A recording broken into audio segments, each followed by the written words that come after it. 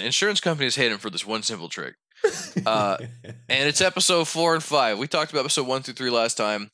Episode 4 and 5 came out afterwards, obviously, because that's how that goes. Episode 6 will come out next.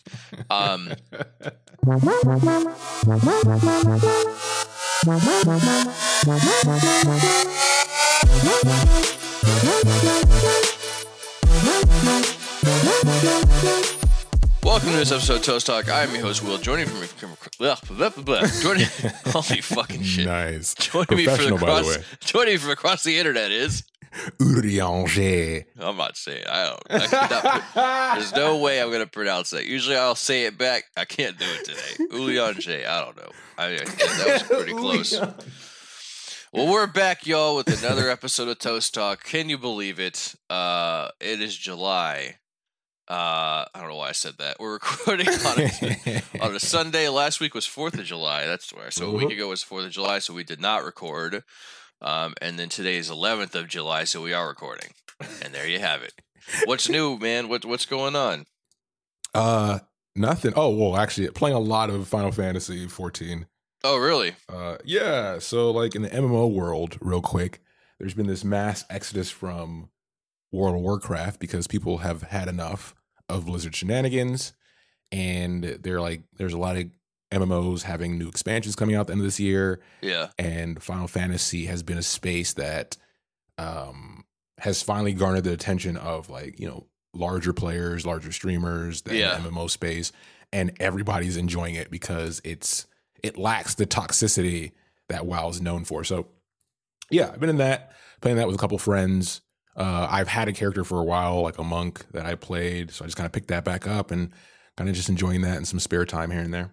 That's so. What is it? I'm unfamiliar with the shenanigans that Blizzard has been inflicting on the WoW players. So what's been causing everyone to dip? Yeah, so Blizzard, over the years, you're looking at almost a decade now of essentially a company that doesn't really listen to their consumers, right? Doesn't listen to their fans, treats their fans. It's like the abusive relationship kind of standard where they know how popular they are. They know the type of grasp they have on the market share. So they do what they want. And if you don't like it, too bad. You're not going to unsubscribe anyways. It's kind of their mentality. Okay. And with World of Warcraft, it's more of a culture thing than anything. I mean, a lot of people who play it the most grew up with it. Right. So there's an ingrained, like a lot of people who've met their significant others, a lot of people who've met a lot of their good friends, a lot of people who now work there. Like it's more of a lifestyle than anything, but it's gotten to the point where the neglect is starting to be, it's like everyone's now conscious of how Blizzard views them. And Blizzard as a company has been bleeding, veteran talent, like people who were there at the beginning, and they're just becoming the shell of the company they used to be when it came to caring about games. And the game has been less about, the designers and the fans and more about it just as a product being packaged and resold. And because of all the latest firings, they've also had a history of showing great numbers year after year of growth and, making great money and then firing a bunch of people. And it's gotten to the point where now it's starting to reflect in the product, but they could care less. People are like, well, there's other options now. It's not like in the past where you had, you only had World of Warcraft to choose from, and every MMO outside of that was dog shit. So it's and the reason that Final Fantasy is kind of starting to gain a lot of steam is because those developers are like some of the OG developers where Final Fantasy failed originally. It was called. It had an original release. They didn't do well. It wasn't a great game. It failed. And instead of ditching the project, Square Enix, doubled down. They got a director that really cared about the franchise, and he turned that whole ship around, and all the devs got on board, and they really care about the game. Like the way they do their presentations, the way they interact with fans, the changes they made to fix the game were all based on fan recommendations. So it's like that was unheard of in the MMO space. And that's why a lot of people are flocking to it. And it's just a more positive environment for that because the people that are in there know that their input, the time they put into the game is actually valuable. So that's the long of it. There's more details and nuance, but that's the gist of what's happening. And it's for the better. I mean, you always want competition, right? To keep the market operating in the benefit of the consumer. So Do you see that as like, are they shifting more focus and attention towards Overwatch, since that's where it seems like the big attention is now with like Overwatch League, and that's no, where the Overwatch money is going may through the be, same or- problem as well. Oh, really? Okay. It's Blizzard as a company is getting so. Real quick, when Activision acquired Blizzard, they acquired them kind of tangentially by acquiring a group there. So early Blizzard, when they were essentially going bankrupt, like the Marvel days, right? When they needed money, they got bought by essentially just an investment group. The investment group had it on their portfolio, didn't really care what they did. So they kind of kept that OG feeling of, you know, just a bunch of guys in the basement making a game. Right. And then Activision came along when they made all that Call of Duty money and bought Blizzard essentially, but advertised it as a merger. That's why you see Activision Blizzard. Well, Activision is essentially owned by a bunch of old executives that used to work for like Nabisco and a lot of snack companies. And their view on how to run a game company was rooted in that model, which completely excluded gamers and customer input. Like how many snack companies care about the customers that eat their snacks, right? And that allowed them to just rocket in revenue, and that became the focus. And that's where we're at now with all those games. So Hearthstone, Overwatch, obviously World of Warcraft, like they're all seeing the same thing because they're firing people too. Like the company is probably a third of the size it used to be, and the product is reflecting that on all fronts. And people are just leaving those games because now there's competition. Yeah, I mean, you and I have talked about this, like, kind of practiced by Blizzard, I think, because there was it like an office of theirs in France where they shut the whole office down or something like that? Yeah, most of their offices in Europe, yeah. And our discussion, I think, was like, I was on the side of, I don't have a problem with it as long as, like, the team they're retaining is what they need for the product. Like, that was, like, if your workforce is redundant and you need to streamline, like, obviously it amounts to people losing their jobs, which is always terrible. But as a business, if you can do the product well with a smaller workforce, I mean, by all means, that opens up more resources for other ventures. But if the product's suffering, where it's clear that that outcome is not being met by less people being employed, then I mean that's a problem. And to your point, when that's where the competition comes in. Is I know like you and you and Andrew have the Casuals of Runeterra podcast because you guys were both big into Hearthstone, and then when League of Legends came out with Legends of Runeterra, you guys went over there pretty quick. So I can imagine like the more of those alternative options come out, I mean Blizzard's going to start to feel it. I mean, you vote with your dollars, right? That's what people say.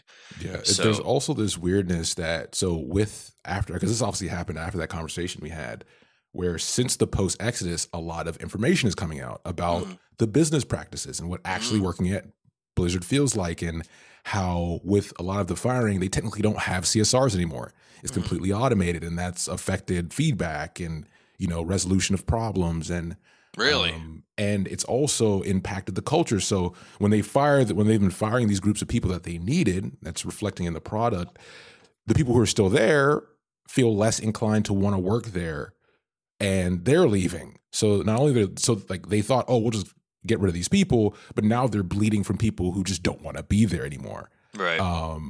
And it's even like the attitudes of a lot of professionals. You have a lot of directors that are lashing out at certain streamers saying, oh yeah, we never liked that person anyways, he's an asshole, and stuff like that. It's like, what are you guys doing? Right. Like as a company, Blizzard has always been so focused on PR and they still fail at it. So it's like now it's hectic over there. And it's going to be interesting to see when the earnings calls start picking up, especially towards the end of the year, what those sound like, because they can't sound good. Quick metric from Final Fantasy side, because Square Enix is very open about their numbers and about their stuff, where Activision, even though they're public, is very closed off about exactly what's going on. Final Fantasy said their last expansion is called Shadowbringers, was their largest sale to date. And this is before the Exodus. Endwalker, which is their next one coming out this holidays, already has 150% more pre-orders than they've ever had on any other expansion. Wow. And their player base already has increased by has doubled. Right. So you're talking about, I think they were averaging somewhere above in the 700,000 concurrent players, and now they're up in the millions, and Walker hasn't even come out yet. So it's you're seeing it. And it's crazy that Blizzard has been radio silent. Interesting. But yeah, I never thought it would happen. because like Blizzard Activision in that space is just massive. Well, people have had enough. So what are you gonna do? Yeah. Well, I this past weekend, or actually like Wednesday through Friday, I was up in good old Nash Vegas. Oh, yeah, a buddy of mine lives up there, and he came into possession of some Atlanta United tickets. Nice. And so he invited me and one other friend up there, and you went to watch them lose. That's right. They drew. They drew, actually. Oh, they drew. Okay. Well, yeah, so the game was pretty wild, man. So not to get too deep into it, but Nashville's only lost one game this entire season. Oh, really? Is this their first season, or was the last season? This is their second season. Okay. In the MLS, because prior to 2020, they were in the USL, which is like a league below. I didn't know that MLS. Existed. Yeah. It's not. The setup is not the same. They're not in the same. So, like in England, you have like Barclays Premier League or the Premiership. If you get relegated, you can go down a league and down another league below that, and there's like a bottom of that. USL is not like the MLS. You can't get relegated at the MLS. The MLS has to have an expansion team like named in your city, and then you can either create a new team like Atlanta did, because Atlanta had the Atlanta Silverbacks, and then they created Atlanta United. They didn't just move their USL team into the MLS like Nashville did. Gotcha. So yeah, the game ended 2-2. There was a very controversial red card given to one of Atlanta's players towards the end of the game. I mean controversial because it was absolute horseshit. Should not have been given. And I say that objectively, like it's not like as a LA United fan, take that out of it. If you look at it there, I still cannot watching replays understand why there was a foul and a red card given. But whatever. It was nice. Nissan Stadium is kind of a dump. And it may, and obviously I've, having gone to games at Mercedes-Benz Stadium, which is amazing, then going to Nissan Stadium and just simple things like lack of signage pointing to where you should go for so like we were in like section 200 something, and we had to find the stairs to walk up to get to it, and we had to walk like halfway around the stadium to get to the stairs, but there's no signage. We had to ask like several people.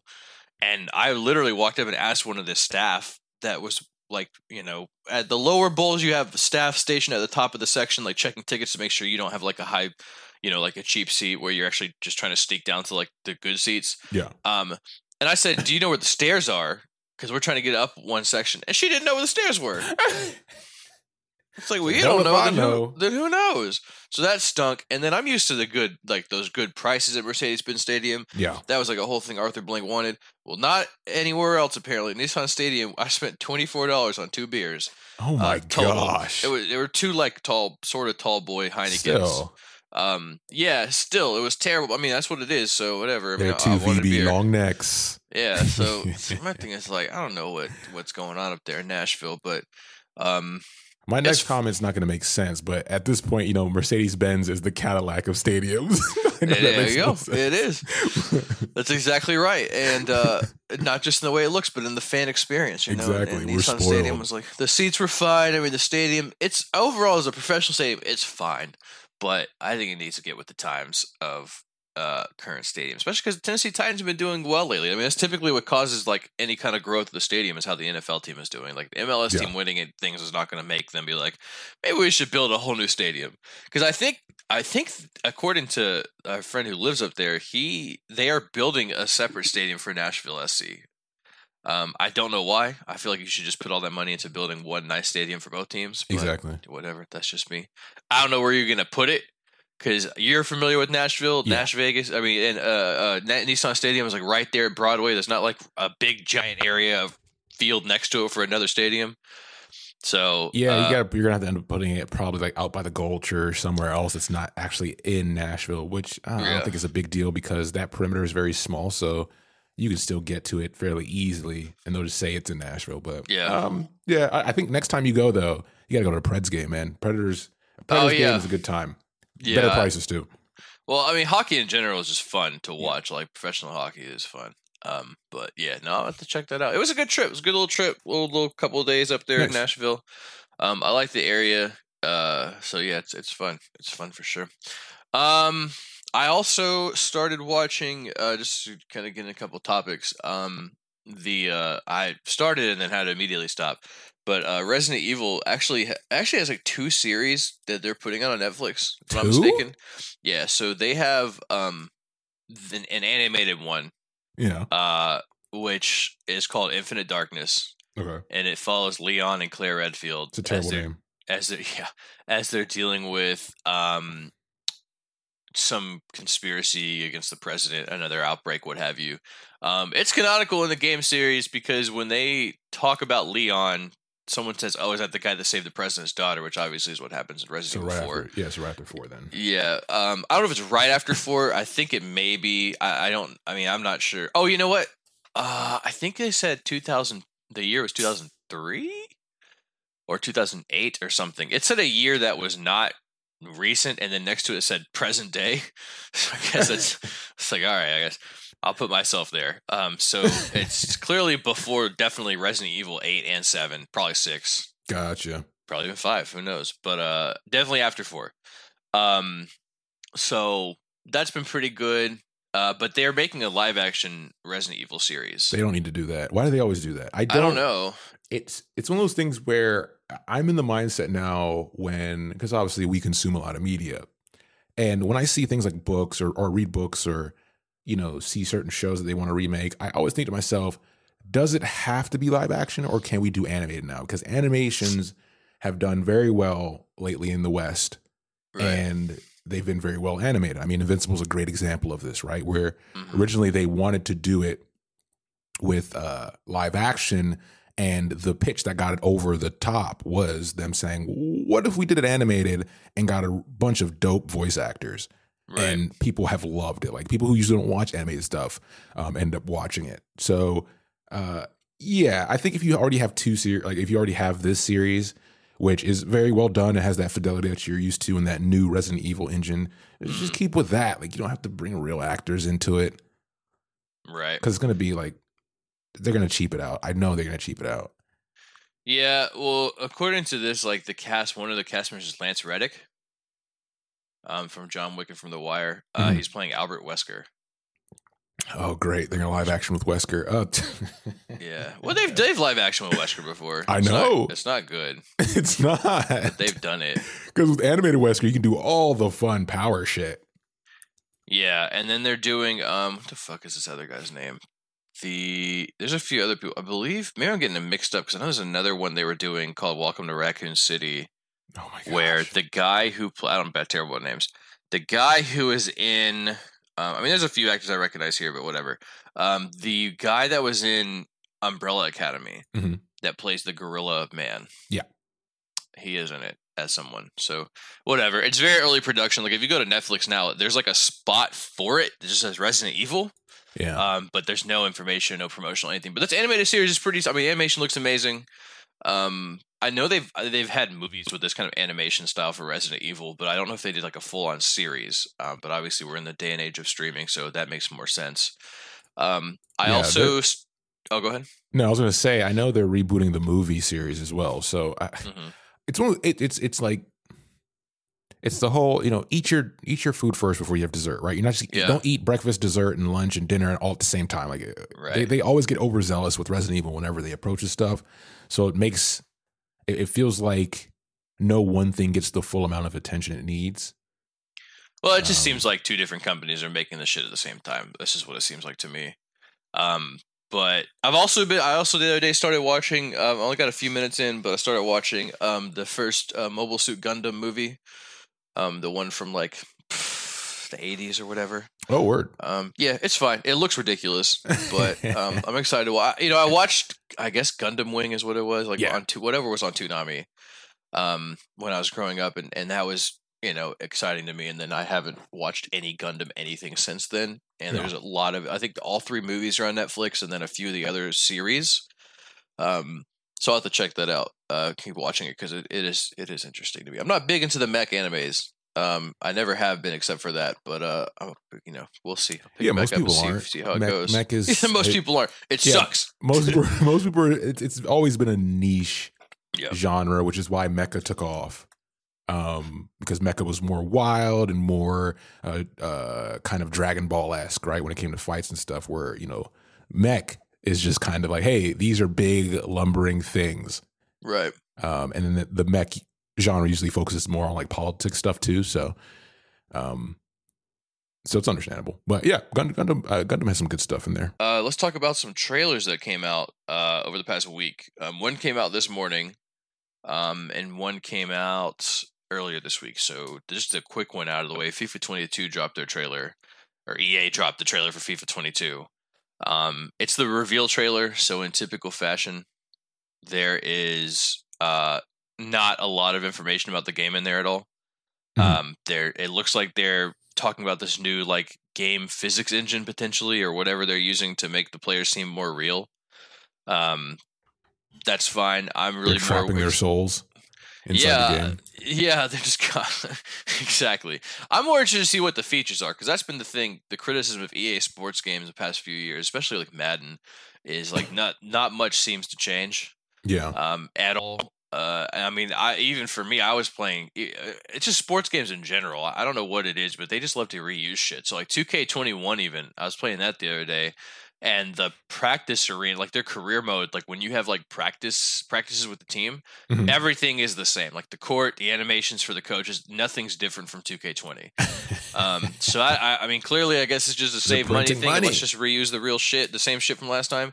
But then there was a notorious issue with Madden 22 or Madden 21, I guess it would be, whatever the most recent Madden was, where their stadium, like the practice mode you can go in there, the bleachers there had logos for the previous game on it. It had like Madden 20 decals all over it, because they literally just reused it and didn't update any information on it. So that's been the big criticism of EA in general and sports games in general. So like, that's great. They have a thing in here that's making the players look more realistic. That's obviously what you want in a game. But I'll be more excited when I see what kind of features, like career mode, any change to the Ultimate Team, like what's going to make this game different from FIFA 21. Listen, you got to think of the shareholders. All right. Yeah. They got to get that value. Well, it's going to be bought. Because like we had a whole conversation earlier about like competition of games. FIFA's only main competition is Pro Evolution Soccer, which Konami makes that. And it's dog shit. It's terrible. It is like the loser of the soccer game franchise, like world or whatever. The players look a little bit better, sort of, in the game, but again, it stinks. It stinks. It's not like compared to which FIFA. Is understandable. I don't know how much you know about Konami, but their start and their claim to fame is gambling. Oh, so, okay. They're one of the big casino owners in Japan when it comes to. That's always been their focus. So when they started in the games, they kind of lucked into it because they had the capital to invest back then. And ever since, they just kind of milk it because they're like, we just want casinos where people could smoke, drink, and spend money. Yeah. So Pro Evolution, I could see, and they've gotten a lot more aggressive with how much they neglect the gaming side. So I could see if it got worse, that makes sense. Yeah, I mean, there were some years where they were giving it out for free very early on in the season, where it's like typically that doesn't happen with FIFA. First of all, they never get away for free. But they'll do like deep discounts on it when like the main club seasons are over and that kind of stuff. So I mean, that's as with Madden, like when football season's over, with basketball season's over, you start to see like the games being sold for like $20 each, you know, but I've been playing it through the EA Game Pass through Xbox Game Pass. Yeah, Game Pass is awesome. Or EA Play, dude, it is unreal. Like I got in a big argument about it compared to PS Now, like the cost of it, and I was looking at I don't know what the fuck Sony's doing.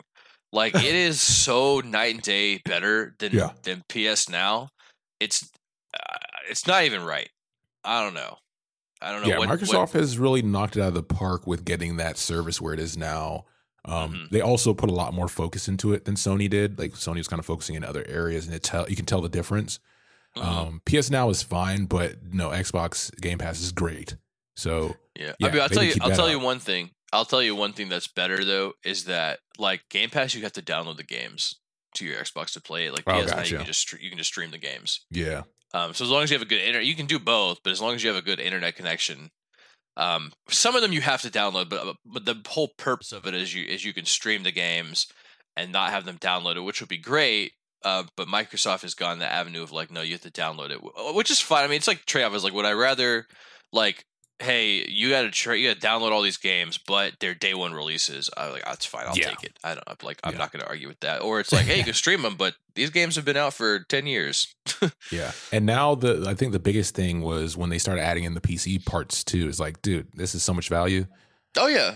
Well, and then they're eventually going to have like the xCloud streaming service, like you can put on your damn phone and everything. And not the CEO of Microsoft, he was on the podcast recently, or another show I listened to, but the guy that's the head of Xbox for Microsoft, like Phil Spencer, I guess he was on Recode or Decoder, whatever the fuck the podcast is called, and they basically were talking to him about like the future of like streaming, and like if he ever sees a time where like there's like a Xbox app on like a Roku TV and you just connect the controller to it and you play the game straight from that, and you don't actually have like an Xbox anymore. So I mean, the future is streaming, so you know, if Game Pass can find a way to have the games the way they are and then also stream them, I think that would be a win for them big time. Oh, I definitely agree. Yeah. All right. So, what's the next trailer here we're talking about? All right, this is the actual one that I think everyone cares about. So Marvel put out the fuller trailer for What If, which is their series that is based on the comic. For those who don't know, it's based on the comic series What If of the same name, which is basically like, hey, what would happen if this thing was different in the Marvel universe? So like in the series, it's all animated, and for them, it's got a lot of the original voice actors, not all of them, but a good bit of them. It's actually Chadwick Boseman's last performance with Marvel as T'Challa. But like for him, using him for example, like his episode is like, what if T'Challa was picked up by Yondu and not Peter Quill? Yeah. Like, so what if T'Challa didn't become Black Panther? What if he became Star-Lord? So they put out like a poster of it, where it shows all these different characters. Like one of the things on there is like Spider-Man with Doctor Strange's cape, which isn't a What If. That's a What If series. There's like Gamora all decked out in Thanos gear and everything. So it's like, what if she kind of became Thanos or killed Thanos? I don't know what's going to be, because Josh Brolin is in the cast as Thanos, voicing Thanos for the series. So we'll see what comes of that. But I'm pretty excited. I mean, you know, it's August. I think August 11th was the release date. I mean, they are cranking these series out, man, and they've been bangers so far. Yeah, and I'm wondering how are they going to present them? Are they trying to combine the What If universes, or are they just saying, hey, these are going to play like anthology style? I think it's that. I think the episodes are each going to be independent from each other. Gotcha. And it's each one is like a different story, because the Watcher is the narrator. Yeah, so it seems like he's just watching over each, like kind of like how the Crypt Keeper and like Tales from the Crypt kind of thing. Yeah. I think it's going to be like that. So we'll see. Yeah, some of it is interesting because like I think it's one of the more confusing trailers to watch, since like you don't have context for everything. So there's the standouts, like obviously Agent Carter being Captain Britain, and then you have like you mentioned, T'Challa being Star-Lord. But there's certain things, like there's the Doctor Strange one I didn't really understand, because he's just Doctor Strange again. I didn't know if there was something different there. Like Hulk has a few scenes in there, but it's just like Hulk, so I don't know if there's something different there. Like there's a lot of cameos from different heroes, but I'm not sure if they're different or they're just a part of that story, or one of the specific stories, since they're all anthologies, right? So it's like it's a little bit hard to grasp everything that's in that trailer, but it looks real. I like the animation style, and the stuff that I do can kind of understand on the surface seem like cool. So, and they have the zombie story in there, which everybody is a guilty pleasure from back in the day. So yeah, it's going to be cool. Yeah, I think it's safe to say like any character involvement in the series is going to be in a What If type situation. Mm-hmm. So that'll be interesting to see. Interesting to hear some of these, you know, older episodes or whatever, or I'm sorry, older voice actors or whatever. The voice actors we know and love, but I think like some for like Tony Stark, for example, is not Robert Downey Jr. His is going to be interesting. I'm excited to see what that looks like. You know, if like, because it looks like What If Rocket hadn't blown up and almost killed Tony because it has Killmonger picks it up and throws it or whatever. Yeah. So that'll be interesting to see what road. I mean, I'm assuming the road is going to be he doesn't become Iron Man and he goes deeper into arms, manufacturing and that kind of stuff. I don't know. I could be probably wrong. gets involved in the criminal world more deeply because of Killmonger saving his life or something like that. That'd be cool. Yeah, something like that. Because I think in one of the trailers or one of the clips we saw in the teasers, there's an episode where like the what if is like what if what if Steve Rogers did not become Captain America? What if it was Peggy Carter? Yeah. But then it has like Steve Rogers in the Mach 1 Iron Man suit flying around or whatever. So gotcha. I don't know. We'll see with that. It's going to be interesting. We'll see. Marvel's doing the damn thing. So I'll be excited to see what else comes from that. Same. Speaking of Marvel doing the damn thing, we got to talk about some Loki. Who? Loki. Never heard of him. I know. Is that a what if? Doctors hate him. Listen, insurance companies hate him for this one simple trick. And it's episode 4 and 5. We talked about episode 1 through 3 last time. Episode 4 and 5 came out afterwards, obviously, because that's how that goes. Episode 6 will come out next. But let's talk some details about that. I'm not going to go into deep into the storyline. But basically, we learned some crucial things. First thing, timekeepers are not real, which I think people, for the most part, suspected that. Yeah. Loki definitely did immediately. He was like, this seems like bullshit. Timekeepers are not real, which begs the question of who is in charge? Who created the TVA? What? Mephisto? I don't think it's him this time. And then we also learned in episode 4, I think there's probably the two big reveals, right? The two big reveals were the timekeepers are not real, and that when you get pruned, you get sent to this alternate dimension because at the end of the episode, Loki gets pruned. Yeah. And he wakes up in this world where there's 3 other Lokis. Oh, it's 4 Lokis, I guess, if you count the alligator Loki. So ridiculous. And then Owen Wilson's character Mobius got pruned before that, which was a sad moment, but it was also kind of okay, whatever. He, this seems like a hero's goodbye. But then now you're oh, maybe he's alive. Yeah. So that was how episode 4 ended. There were rumors that this was Battle World potentially, where the Beyonder, this would come up in a Secret War storyline down the road. Because Battle World is a bunch of chunks of different worlds put together into its own planet. It's technically that's what's happening here, but this is more of a dumping ground, similar to Sakaar.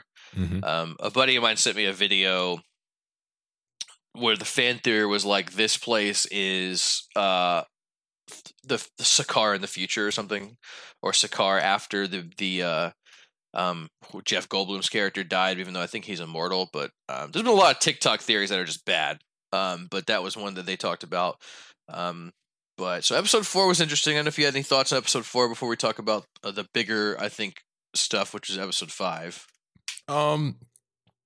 Yeah, I mean the whole shock of Mobius getting pruned and that whole reveal of I was the most interested, and I think that was the point of I forgot her name is the woman in charge that kind of runs the TVA stuff for the head honchos, but her not really knowing who they are either, right? I guess she probably didn't know they were fakes, obviously, but even after that, it feels like she still has this motivation to serve whoever's in charge. And I'm really, really interested in why, right? Considering she would also have to be a variant.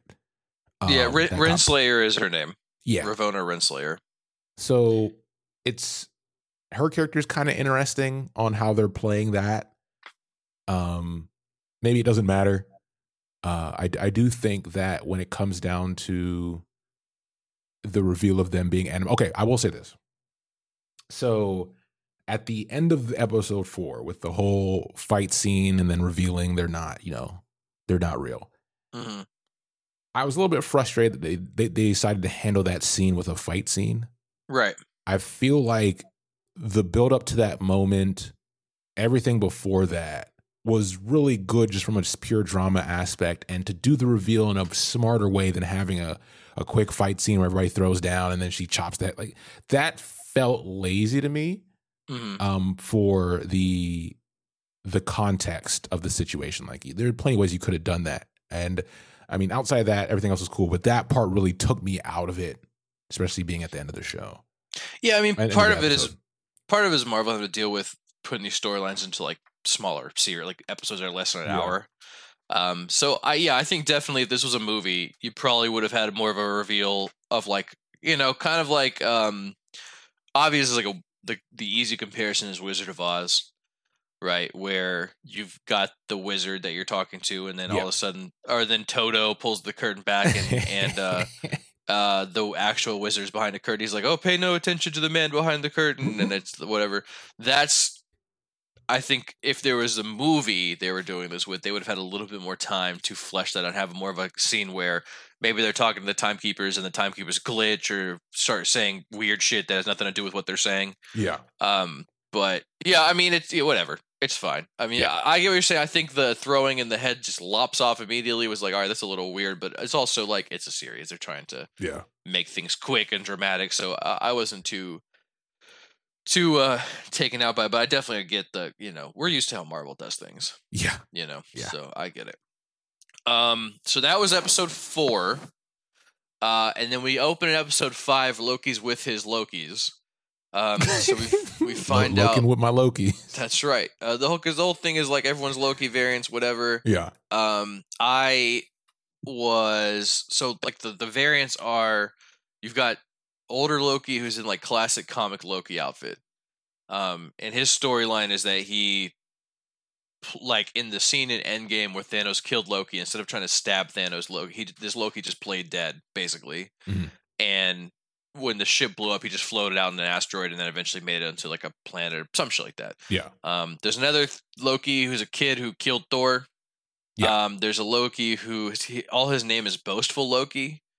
He brags about a lot of different things, but I don't think his Nexus event is that incredible. Yeah, nobody knows his true story. And then there's Alligator Loki, which I thought he was like one of my favorite characters of episode 5 because he is it's just a fucking alligator walking around with his crown on his head. It's pretty good. But he can communicate with the older Loki. Yeah. So it's very it's very funny. So we get that. We eventually get President Loki, which I was surprised to find out that wasn't the main Loki that we're familiar with, because I thought that was going to be the whole thing, is that he goes to this world and like, you know, uses his charm or whatever to get elected like their leader, but it's a whole different Loki. Yeah. That fight scene in like the Loki layer or whatever between all the different Lokis was so funny to me. Yeah. Because at the end of the day, the whole point of like Loki is like he's destined to lose, right? That was like his whole thing. Yeah. And so seeing them all in the same room, all turning on each other, all having this giant fight, it was very funny. Yeah, it makes sense because Loki almost presents himself like a jester, right? So a jester. So it's like one of those things where it's a goofy situation and you have all the Lokis there, so it's infinitely more goofy because they're all taking themselves seriously, but none of it is serious, even though they're in a serious situation. It's weird. It's weird in the right way. Yeah, no, it was perfect in my opinion. In the way they did it, because they didn't spend too much time on them. They were like, "Hey, here's all the Lokis at once. Like, here's the chaos, whatever." But then we get another giant cloud villain, right? Mr. Sunday Movies did a whole thing where they talked about it compared to Galactus. But we get the whole cloud dog villain, which I think I think it looked great. Elias, was it Elias or good. Not looked it's Elias. Is it Elias? It's okay. Yeah, looks incredible. It's Elias. So I don't know if it is actually, now that I'm saying that. Let me see here. Oh God, Loki. Let's see here. That's not correct at all. Hold on. Eliath. Oh, Eliath. So okay. we're close. Eliath, whatever. Basically seems like it's the trash compactor of this world. Like everything is teleported there. It basically just kills it. But what that kind of like has played into is this connection to Kang the Conqueror.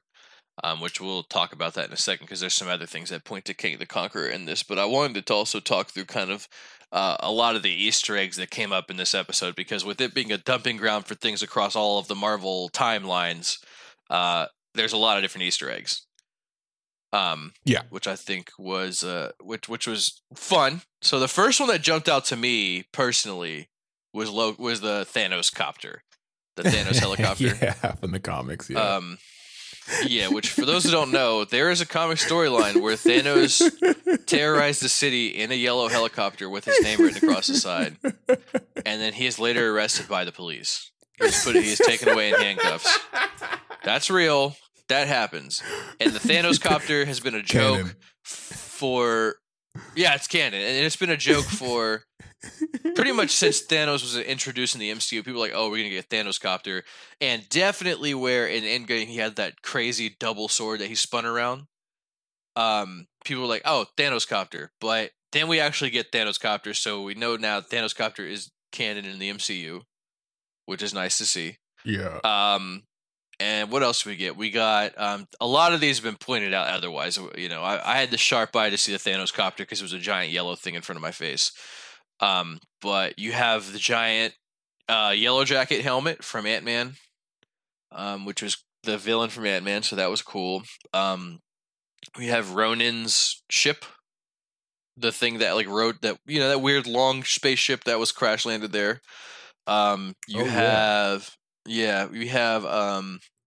the head, what appears to be the head of a statue of the Living Tribunal, which is pretty interesting. For those who don't know, it's a head with 3 faces that are facing in different directions. It's kind of like, if I'm not mistaken, kind of passes judgment on the order of the universe in certain ways. So it's kind of a vague description, but it's complicated. We have a helicarrier. Someone pointed out online that this helicarrier, according to the number on it, is the one from Winter Soldier that had all the crazy, like, you know, AI cannons and stuff on it. Mm-hmm. So that was one. We got a Sphinx, which again is also kind of like somewhat connected to Kang, which we'll talk about in a second again.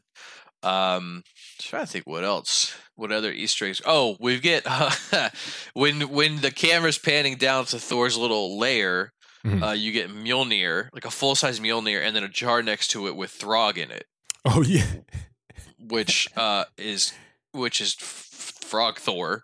There's a story arc where Thor is turned into a frog, and he's called Throg. What's interesting, if you look on IMDb, Chris Hemsworth is credited for 2 appearances in Loki as Throg, for 2 episodes. So, which first of all, I didn't know that he voiced him at all. Maybe he did the little grunting voices for him. I don't know. But you know, this is only episode 1. So does that mean where does he Throg come up in episode 6? No. It said 2 episodes. He's only been in 1 so far. There's only 1 left. So, Throg episode 6 confirmed. The plot thickens. I'm telling you, that's the real villain here of the TVA is Throg. So that'll be interesting to see if he comes up and if we actually get to see him fight. But yeah, he's in a jar, buried underground, trying to get to a full-size Mjolnir, which is also there, which is interesting. I'm trying to think what other... I'm sure there were a lot of other ones that I'm just not... Yeah, I missed all these. Like I saw the Thanos copter, but outside of that... Yeah, a lot of this was me seeing it in the episode and then also researching it afterwards because I was like, I gotta know what the other ones are. There was another, so there was a part where there's a naval ship that could, like an old World War II ship that gets teleported there. So according to stuff online, because I was not smart enough to know this, that ship, the name of the ship, which I forget, in World War II was a ship that was rumored to have cloaking capabilities. Like that, the rumor was that like the U.S. government or whatever had found a way to cloak a ship using like active camouflage, which obviously was bullshit because it's like that's technology that maybe we could work out now, but definitely not World War II. So that was just interesting kind of nod there. Yeah. And then obviously this isn't so much an Easter egg, but kind of like oh look what he did there kind of thing. When Alioth is when Sylvie and Loki are trying to enchant Alioth. Because they're trying to find out who, Alioth is like the guard dog. That's what they call him, like who's behind Alioth. they needed a distraction, like a big one, and so the older Loki conjures an illusion of the entire city of Asgard. Yeah. Which was awesome, and first of all, looked really good. But it was just cool. I don't know, seeing him in that old costume, conjuring up this entire city. Which to me, I don't know if he needed to do the whole city. He probably could have done one building. But yeah, he did the whole damn city. It was one thing that was cool about, I think, this episode in general was, and we've been learning throughout some of the other episodes, is that we know the Loki that we're familiar with has a ton of different skills based around magic.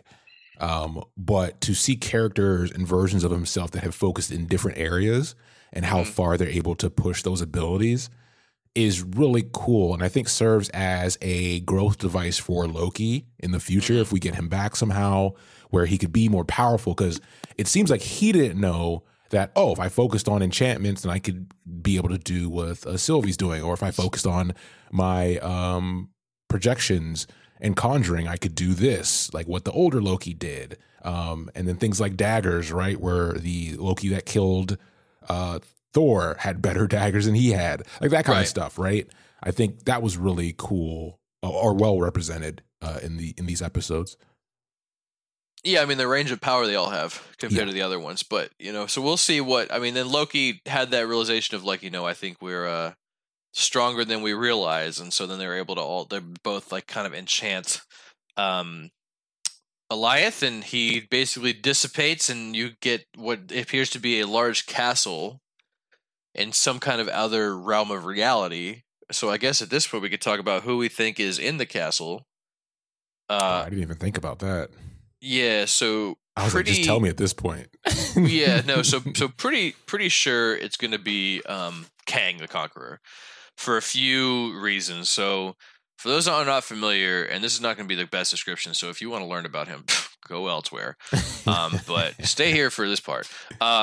He basically travels through time and likes to conquer worlds through time. I think that's a pretty good description.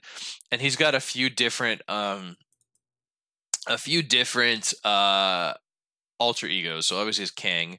He's got Rama-Tut. He spent some time. One of his identities spent some time in Egypt.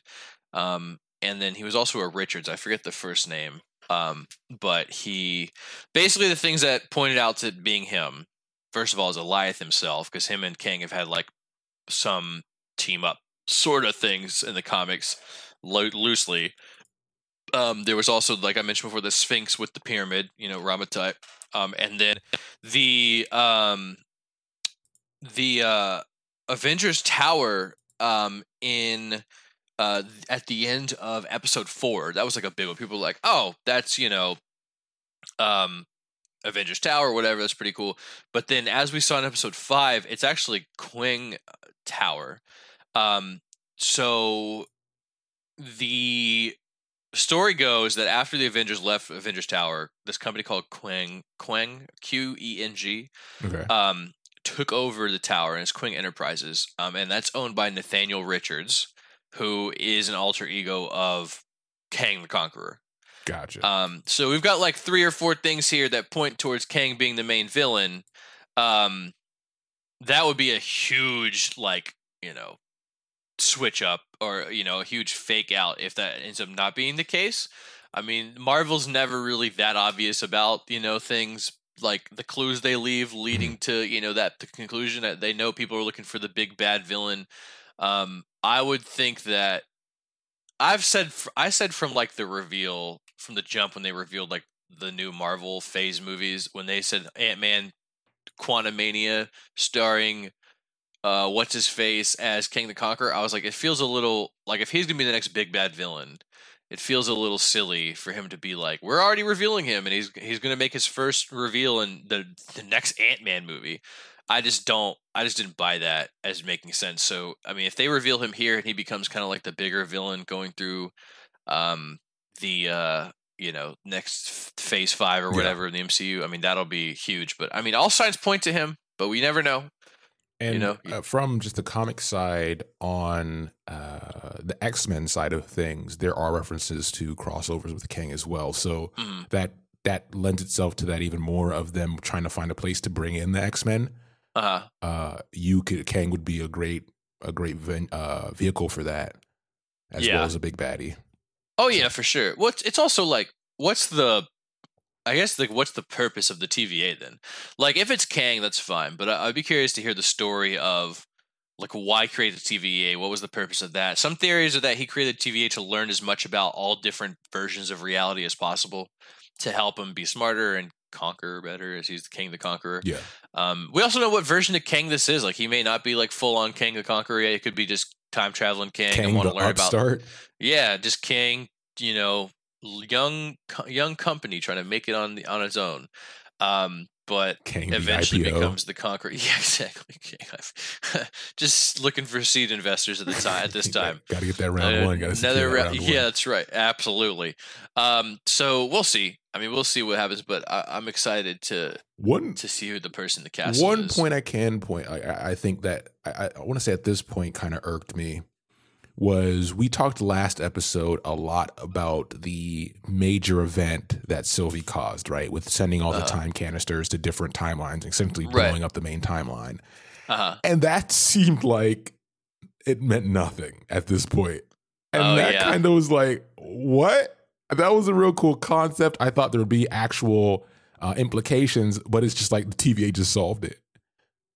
They send everybody off to fix the timelines, and then they got it back. And I'm just like, off screen as well. So it's one of those things where it's like, okay. So I thought that was cool. So the way I take it, well, I mean, the way I take it, and again, this is just mine, because if this is the case, they didn't explain it super well.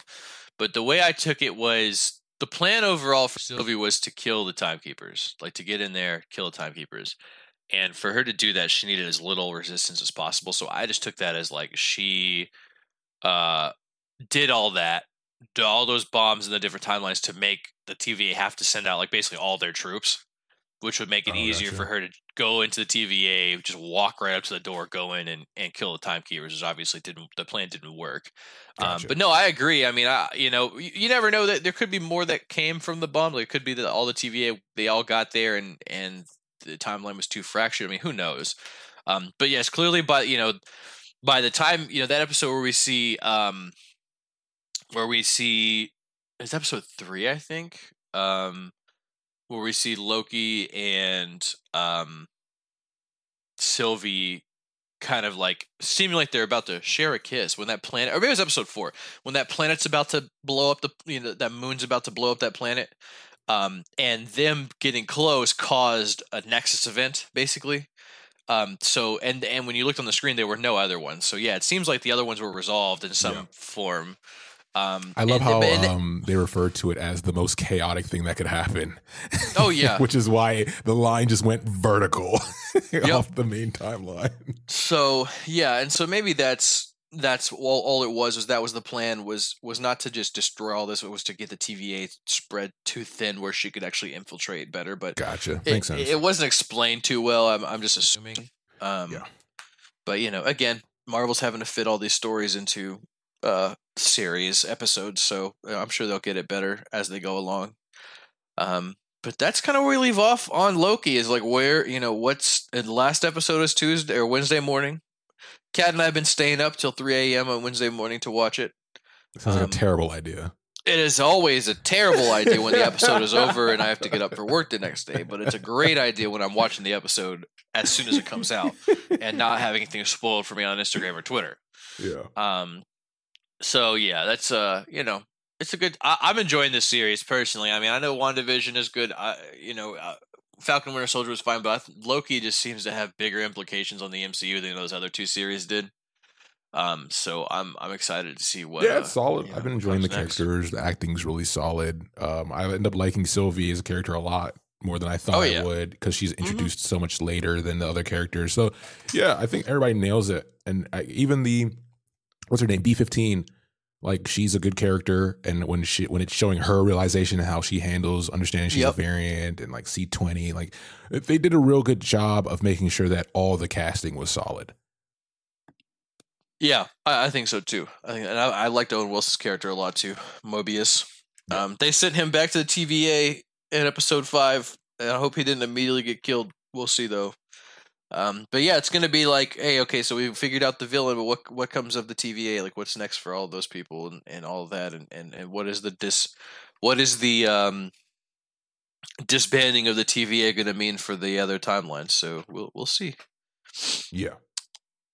So what else we have? I think that covered all of the topics we have for today, if I'm not mistaken. Yeah, that's it for today. Look at us covering topics through the topics.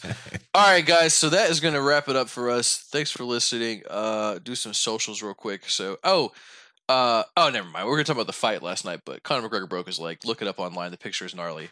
Anyways, follow. That's it. That's what I wanted to talk about. You got this. It was like the guy who was fighting Dustin Poirier. It's like they've each won a fight. So this was going to be the best 2 out of 3, and dude just snapped his leg and obviously like stepped on it weird. So it was clearly a broken leg he's stepping on. So it's not good. So check that out. This is probably the true end for McGregor's career. Like, he's probably done after this. We'll see. I think he can come back and get a big money fight because he's Conor McGregor. You know what I mean? I mean, he's. I'm not saying that about the skill. I mean, I think he's a good fighter, but it's the name. He's loves to fight, but it's also the name. It's the brand associated with it. You know, I mean, if we still got Floyd Mayweather fighting YouTubers and making a shit ton of money, I think Conor McGregor will be fine. So yeah, he could box. He could go back. He could get Floyd Mayweather Part 2. You know. Dude, that whole series was hype. I've never watched. I watched like every one of their press conferences because they did like 3 or 4 press conferences leading up to the fight. I watched every one of them. I've never seen a more hyped up bullshit fight in my life than that, and it was very good. So I mean, he could do that again. Who knows? He can do whatever he wants. It's fine. Just hope he gets better because that leg looked terrible. I mean, that thing was rough. Yeah, we talked about a little bit before the show that a lot of leg breaks have been happening. So doctors are probably ready. They're like, yeah, we've seen it. Happened last week too. I mean, let's just clean him up. It happened a couple weeks ago, actually. Toss it really him in the cryo chamber. What? Yeah. Yep. It happened a couple weeks ago. There's another fight where this happened too. Someone kicked the leg and it was checked and just snapped and wrapped around his leg, basically. So, not fun. But no more. All right, guys. Well, that's going to do it for us. UFC is now boxing too. No more kicks. No more kicking. Oh God, boxing too, and headbutts. They're like, we don't do kicks, but you can headbutt now. So anyways, all right, y'all, follow us on Facebook. We're on facebook.com/Toast Talk. Twitter and Instagram is Toast Talk Pod. You can listen to us on any major podcasting platforms. Leave us a review on iTunes if you would, please. Helps the show out a lot. It takes 2 seconds. Just leave a rating. You can just leave a rating, or you can type in a review too. Whatever works best for you, but just do one of them, please. And then if there's anything, any questions you have for us about the show, or anything you want to hear us talk about, or opinions, thoughts, if you think that we're good, if you think that we are terrible at this, send us an email at toasttalkpod@gmail.com. That's TOASTTLKPODCST@gmail.com. Otherwise, you guys have a great week. Love you guys as friends, and we will see you all in the next one. See ya.